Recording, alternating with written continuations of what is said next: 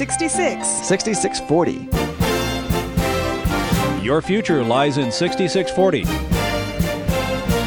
66 books by 40 authors, and yet we now discover it's an integrated message system from outside our time domain. Welcome to 6640, the ministry outreach of Koinonia House and Koinonia Institute.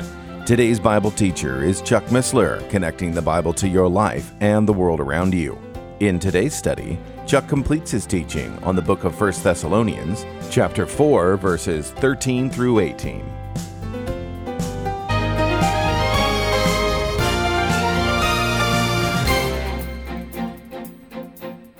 Not to be confused with eminent, that's with an A, eminent, that God is not only transcendent, far above us, but that He's always with us and active on our behalf. Means He's always present with us. That's not what we're talking about here.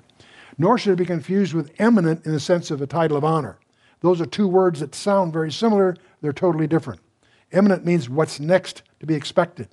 The doctrine of eminence. Believers are taught throughout the New Testament to expect the Savior from heaven at any moment. He could interrupt this meeting. He might come back before we're even through this evening. Or it might be years away. We don't know. In Philippians 3:20, Titus 2:13, Hebrews 9:28, 1 Thessalonians 1:10, 4:18, 5:6, Revelation 2:10. These are just a sampling all through the New Testament. You clearly get the idea we were taught to expect Him at any moment. That concept is called the doctrine of eminency. There's nothing that has to take place in the way. There are a lot of things that may happen, but nothing that needs to happen to precede Him returning. This expresses the hope and the warm spirit of expectancy. And that's the 1 Thessalonians 1:10 passage. This all should result in a victorious and purified life.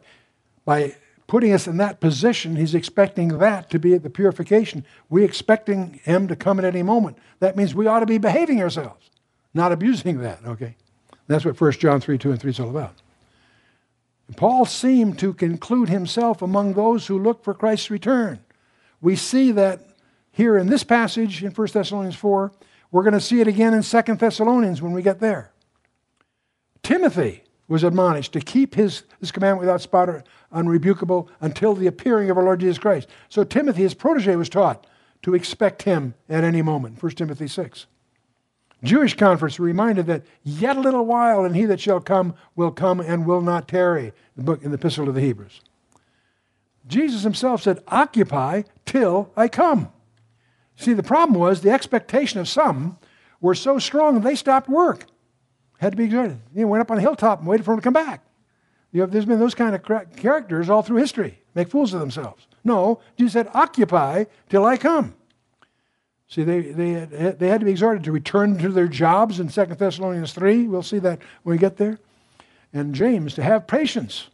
Yes, He's coming at any moment, but in the meantime, you're supposed to be occupying. You should be sending your kids to college. They should be planning careers, even though you're totally convinced that Jesus is going to come a week from Tuesday. No, don't set dates. So there's two extremes that we encounter from this doctrine. What I call rapture-itis, okay? And that's paralysis because you're expecting the rapture to come next Tuesday so you don't mow the lawn or whatever, The other is rapture mania. That goes the other way, where these guys that set dates, we're prohibited from setting dates. And yet I get manuscripts every week from somebody who's calculated the phase of the moon or whatever, and he's convinced that he's got it all figured out, the Mayan calendar. No, I won't even go there. Okay. Rapture-itis. That's a uniquely American dementia. Just because the church will not go through the Great Tribulation, and we're going to take that up when we get to 2 Thessalonians 2. The church will not go through that unique period of time, Great Tribulation. Where do we get the arrogance to assume that we should escape what most of the body of Christ in most of the world has had to endure for most of the last 2,000 years? Where do we get the arrogance for that? Christ promises persecution. Call that tribulation with a small t. Most of the body of Christ and most of the world for most of the last 2,000 years had to endure this. Where do we get the arrogance to think we're not going to? Well, if we look around now, we begin to see it starting, don't we? Okay. Then there's the date setters. Joachim of Flores had it all figured out, 1260. Militzen, Cromerus, and Joseph Mead in 1660. John Napier, the famous mathematician, had his theory in 1688. And we go on and on and on with these guys. All throughout history, set dates. And William Miller in 1843, and he found that was wrong, so he moved it to 1844, and it still didn't happen. C.T. Russell in 1874. Weisenantz, 88 Reasons for 1988. Those copies of that book are very inexpensive these days. And Harold Camping back in 1994. And there's more coming. Now that we're in a new millennium, you're going to have all kinds of people. Well, it's going to be 2012, and so on. So I won't start. Those are all pagan sources. Nostradamus, pagan sources. Totally unreliable. Matthew 24:36, but of that day and hour knoweth no man, no, not the angels of heaven, but the Father only. In fact, the Mark rendering of that, not the Son, but the angels, but the Father only. Matthew 24:40, watch therefore, for ye know not what hour your Lord doth come. Therefore be ye also ready, for in such an hour as ye think not the Son of Man cometh. So if you got a time that you know he's not coming, watch out. That might, anyway, all right. Matthew 25:13, watch therefore, for ye know neither the day nor the hour wherein the Son of Man cometh. Luke 12:40, be ye therefore ready also, for the Son of Man cometh at an hour when ye think not. That's Luke's rendering of it. Acts 1:7, and he said to them, it is not for you to know the times of the seasons which the Father hath put in his own power. What does Jesus have to do to get across to us? He doesn't want a state setting. Now, if we study the return of Christ, and if you take the trouble to try to catalog all the verses you can find on the return of Christ, you'll discover that they fall into two groups. I'm going to call one group the second coming, where he comes in power to set up his kingdom on the earth. And if we had the time, we could go through each one of these. They'll be in your notes if you want to go through, and I encourage you to do that, to go through each one of these, and you'll see clearly that those verses talk about him returning to the earth, setting up, every eye shall see him, and so forth. There's a whole bunch of those. You'll also discover there's another bunch that are just the opposite of that. He doesn't come to the earth, he comes in the air. Not everybody sees him, only those that are saved do, and you would discover they're different. And we could go through all of these one by one. I encourage you to do that on your own. They'll be in your notes, of course. Let me summarize them for you another way. There are two events. That second group I'm going to call the rapture. The first group, the second coming. In the rapture, there's the translation of the believers. The second coming, there's no translation involved. Not mentioned in those passages. In the rapture, the translated saints go to heaven. In the second coming, translated saints are with them to return to the earth. Well, wait a minute, that's opposite, isn't it? In the rapture, there's no judgment of the earth yet. The second coming, boy, there certainly is. Okay? The rapture is imminent, can happen at any moment. There are no signs that precede it. The second coming follows definite predicted signs. There's a 70th week of Daniel. In the middle of the week, there's a mid-course correction opportunity. There's all kinds of detail that have to precede his return. The Battle of Armageddon, all of that. The Antichrist, all these things precede. We're going to sort that through when we get to 2 Thessalonians. But now the general view by most scholars is the rapture is not mentioned in the Old Testament. I'm going to let you judge that for yourself before the evening's over. I'll show you some things that you can come to your own conclusion. But clearly the second coming is predicted throughout the Old Testament, in any case. And I'm going to suggest even the rapture is too, but it's sort of hidden. I'll show you that. The rapture is for believers only. The second coming affects all men on the earth. That's quite different, isn't it? Okay. The rapture occurs before the day of wrath. The second coming concludes the day of wrath. They're absolute opposites. The rapture has no mention of Satan. The second coming, Satan's bound for 1,000 years. The rapture, he comes for his own. The second coming, he comes with his own. Those are quite distinctively different. In the rapture, he comes in the air. In the second coming, he comes to the earth. He sets up his kingdom on the earth. It's got a capital. You can find the floor plan of his palace in the last 9 chapters of the book of Ezekiel. The rapture, he claims his bride. Second coming, he comes with his bride. Ooh, that's different. In the rapture, only his own see him. It's interesting, Jesus, after the cross, Jesus is only handled by loving hands. And he's only seen by loving eyes. In the second coming, every eye shall see him. Rapture precedes the Great Tribulation. We'll talk about that in a later session of our epistles. The second coming, the millennium begins. The rapture, church believers only, and the second coming, most scholars believe that the Old Testament saints are resurrected then, not at the rapture, at the second coming. That's why John the Baptist is a friend of the bridegroom and so forth. So I want to talk about another perspective here, and that's a profile. See, in the Hebrew hermeneutics, pattern is prophecy. The Hebrew analyst always looks for patterns. Jesus, in the last three verses of Matthew 23, before the famous Olivet Discourse, he says, "O Jerusalem, Jerusalem, thou that killest the prophets and stonest them which are sent unto thee. How often would I have gathered thy children together, even as a hen gathers her chickens under her wings." And that's the purpose of all history, right there.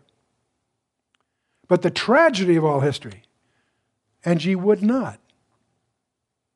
For centuries, God gave them prophets and tell about his Messiah coming and all that. And when he shows up on the exact day that God said he was going to show up, they wouldn't accept him. That's the tragedy of all history. And behold, your house is left unto you desolate. But let me give you the triumph of all history. For I say unto you, ye shall not see me henceforth, till ye say, Blessed is he that cometh in the name of the Lord. And they will say that. And Hosea will tell you when that's going to be. The last verse of the 5th chapter of Hosea, God speaking through Hosea says, I will go and return to my place. Now for God to say that, he must have left his place.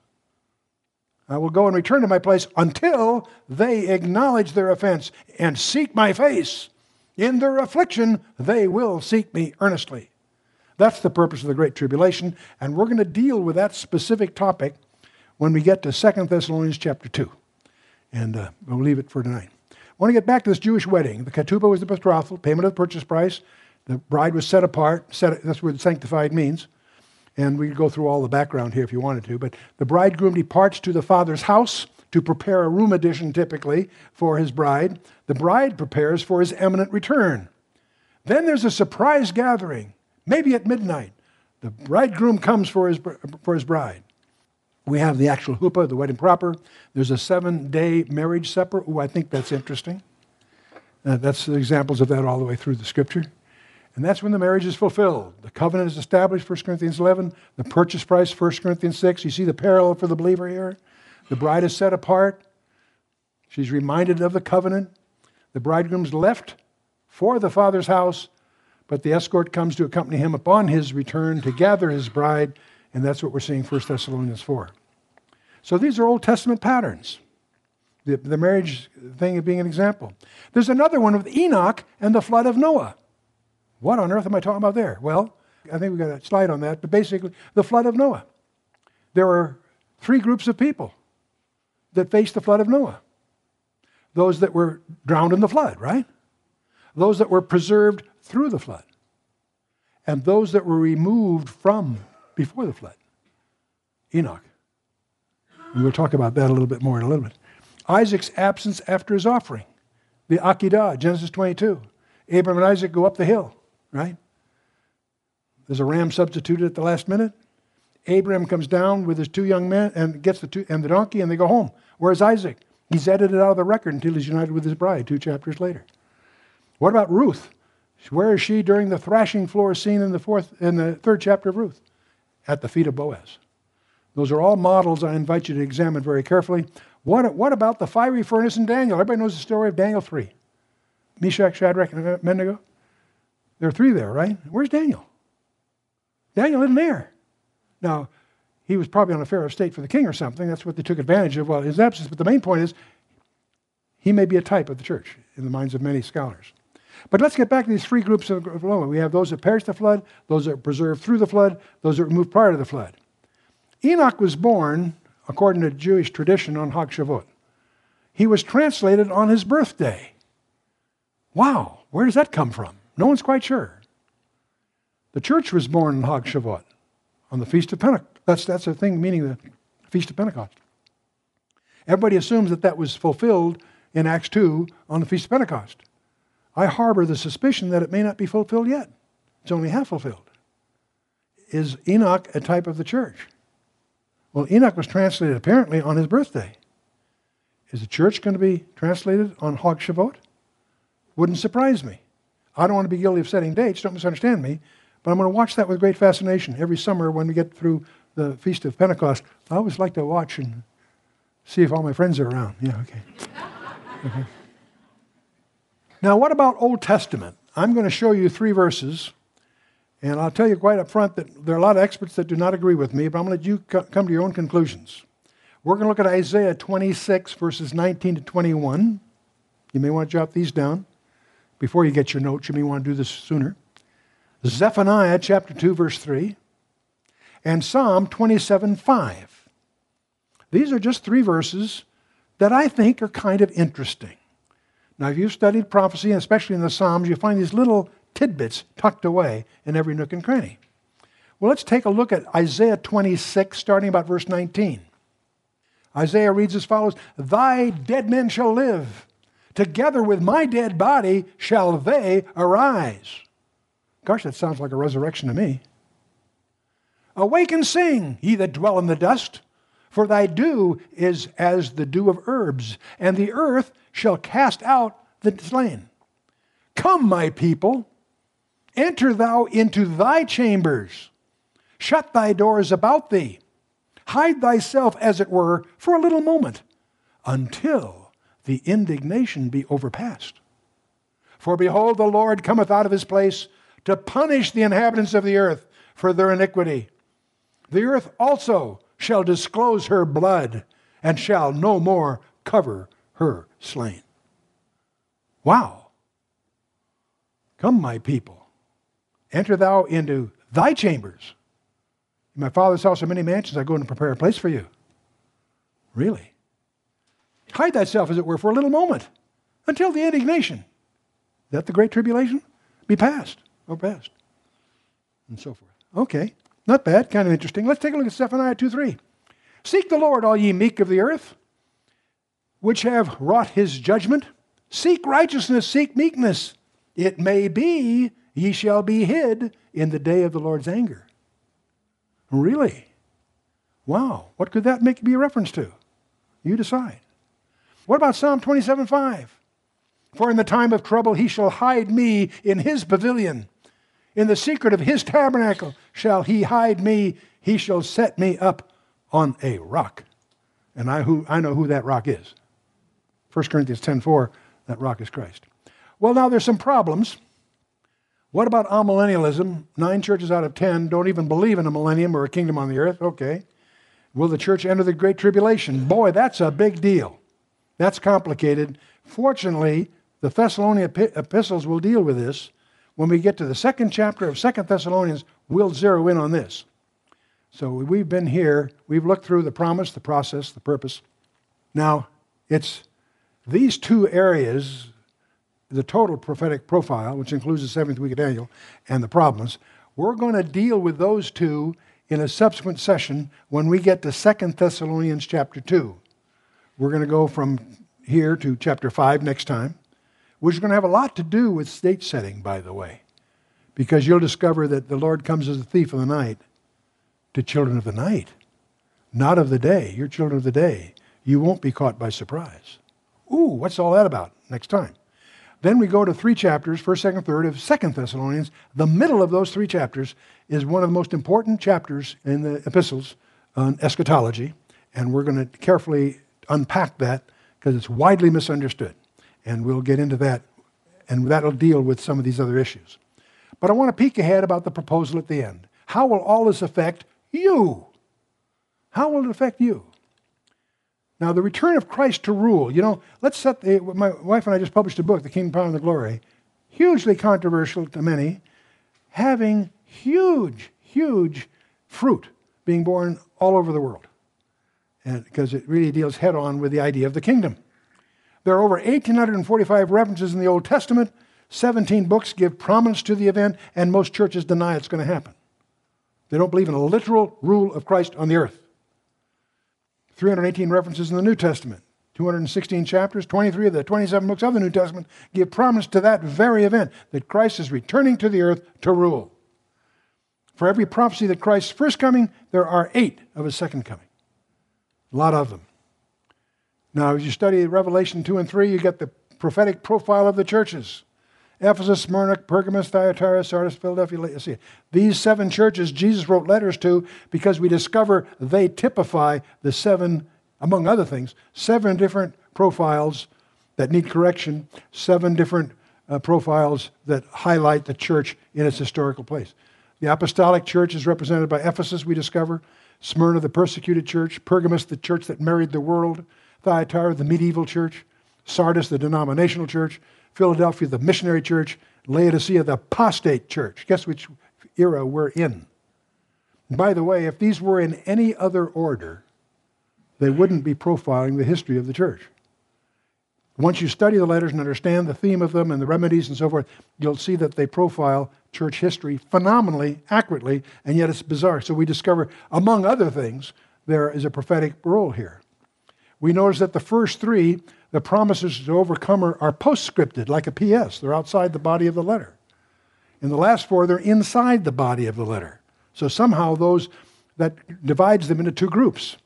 We also discover that the second group has explicit references to the second coming. So that gives us a clue. The first 3 are strictly, I think they all started sequentially, but the last 4 endure to the end, interestingly enough. Now we know that one of them, Thyatira, has an explicit promise that if they don't get their act together, they're going to go into the Great Tribulation. Wow, that's rather surprising. There's one of these last 4 that's promised it will not go even see the time of the Great Tribulation. There's a couple of others that are problematical. But the main point is, where are you here? We're in the era, at least, of the Laodicean church.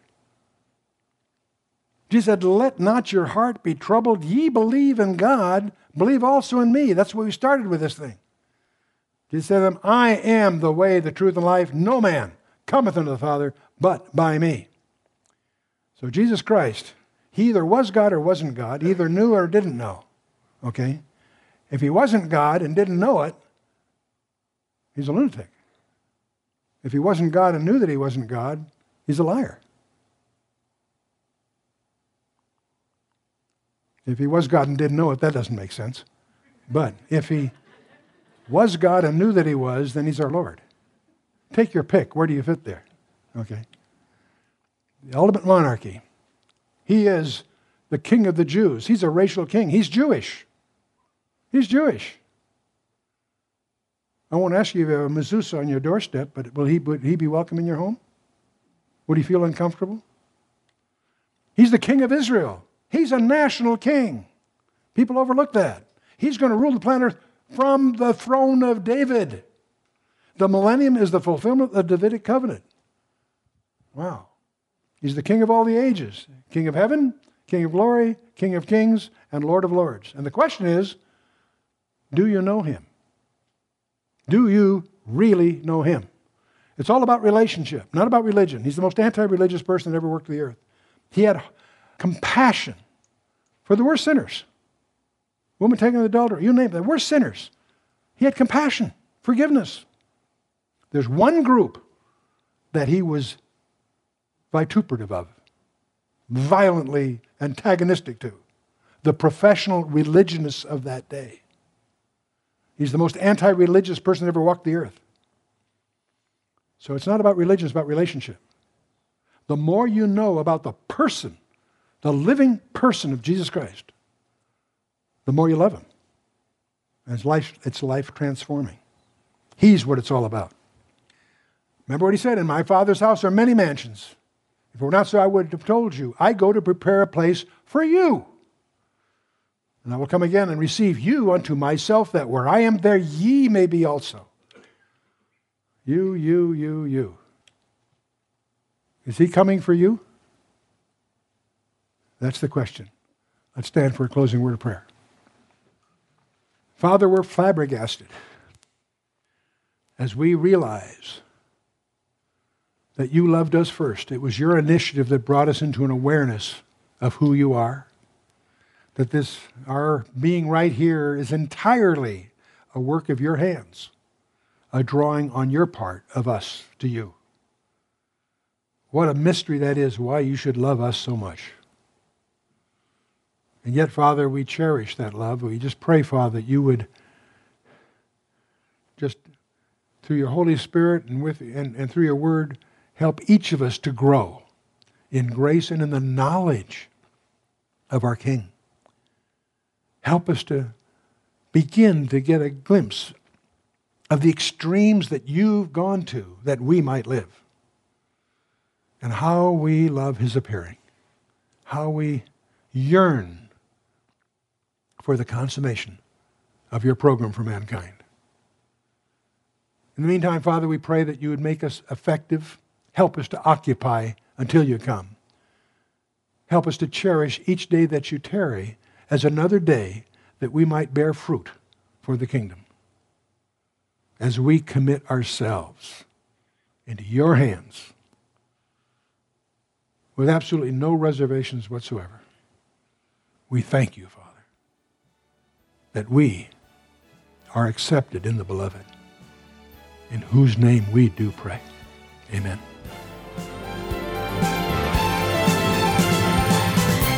You've been listening to 6640, the ministry outreach of Koinonia House and Koinonia Institute.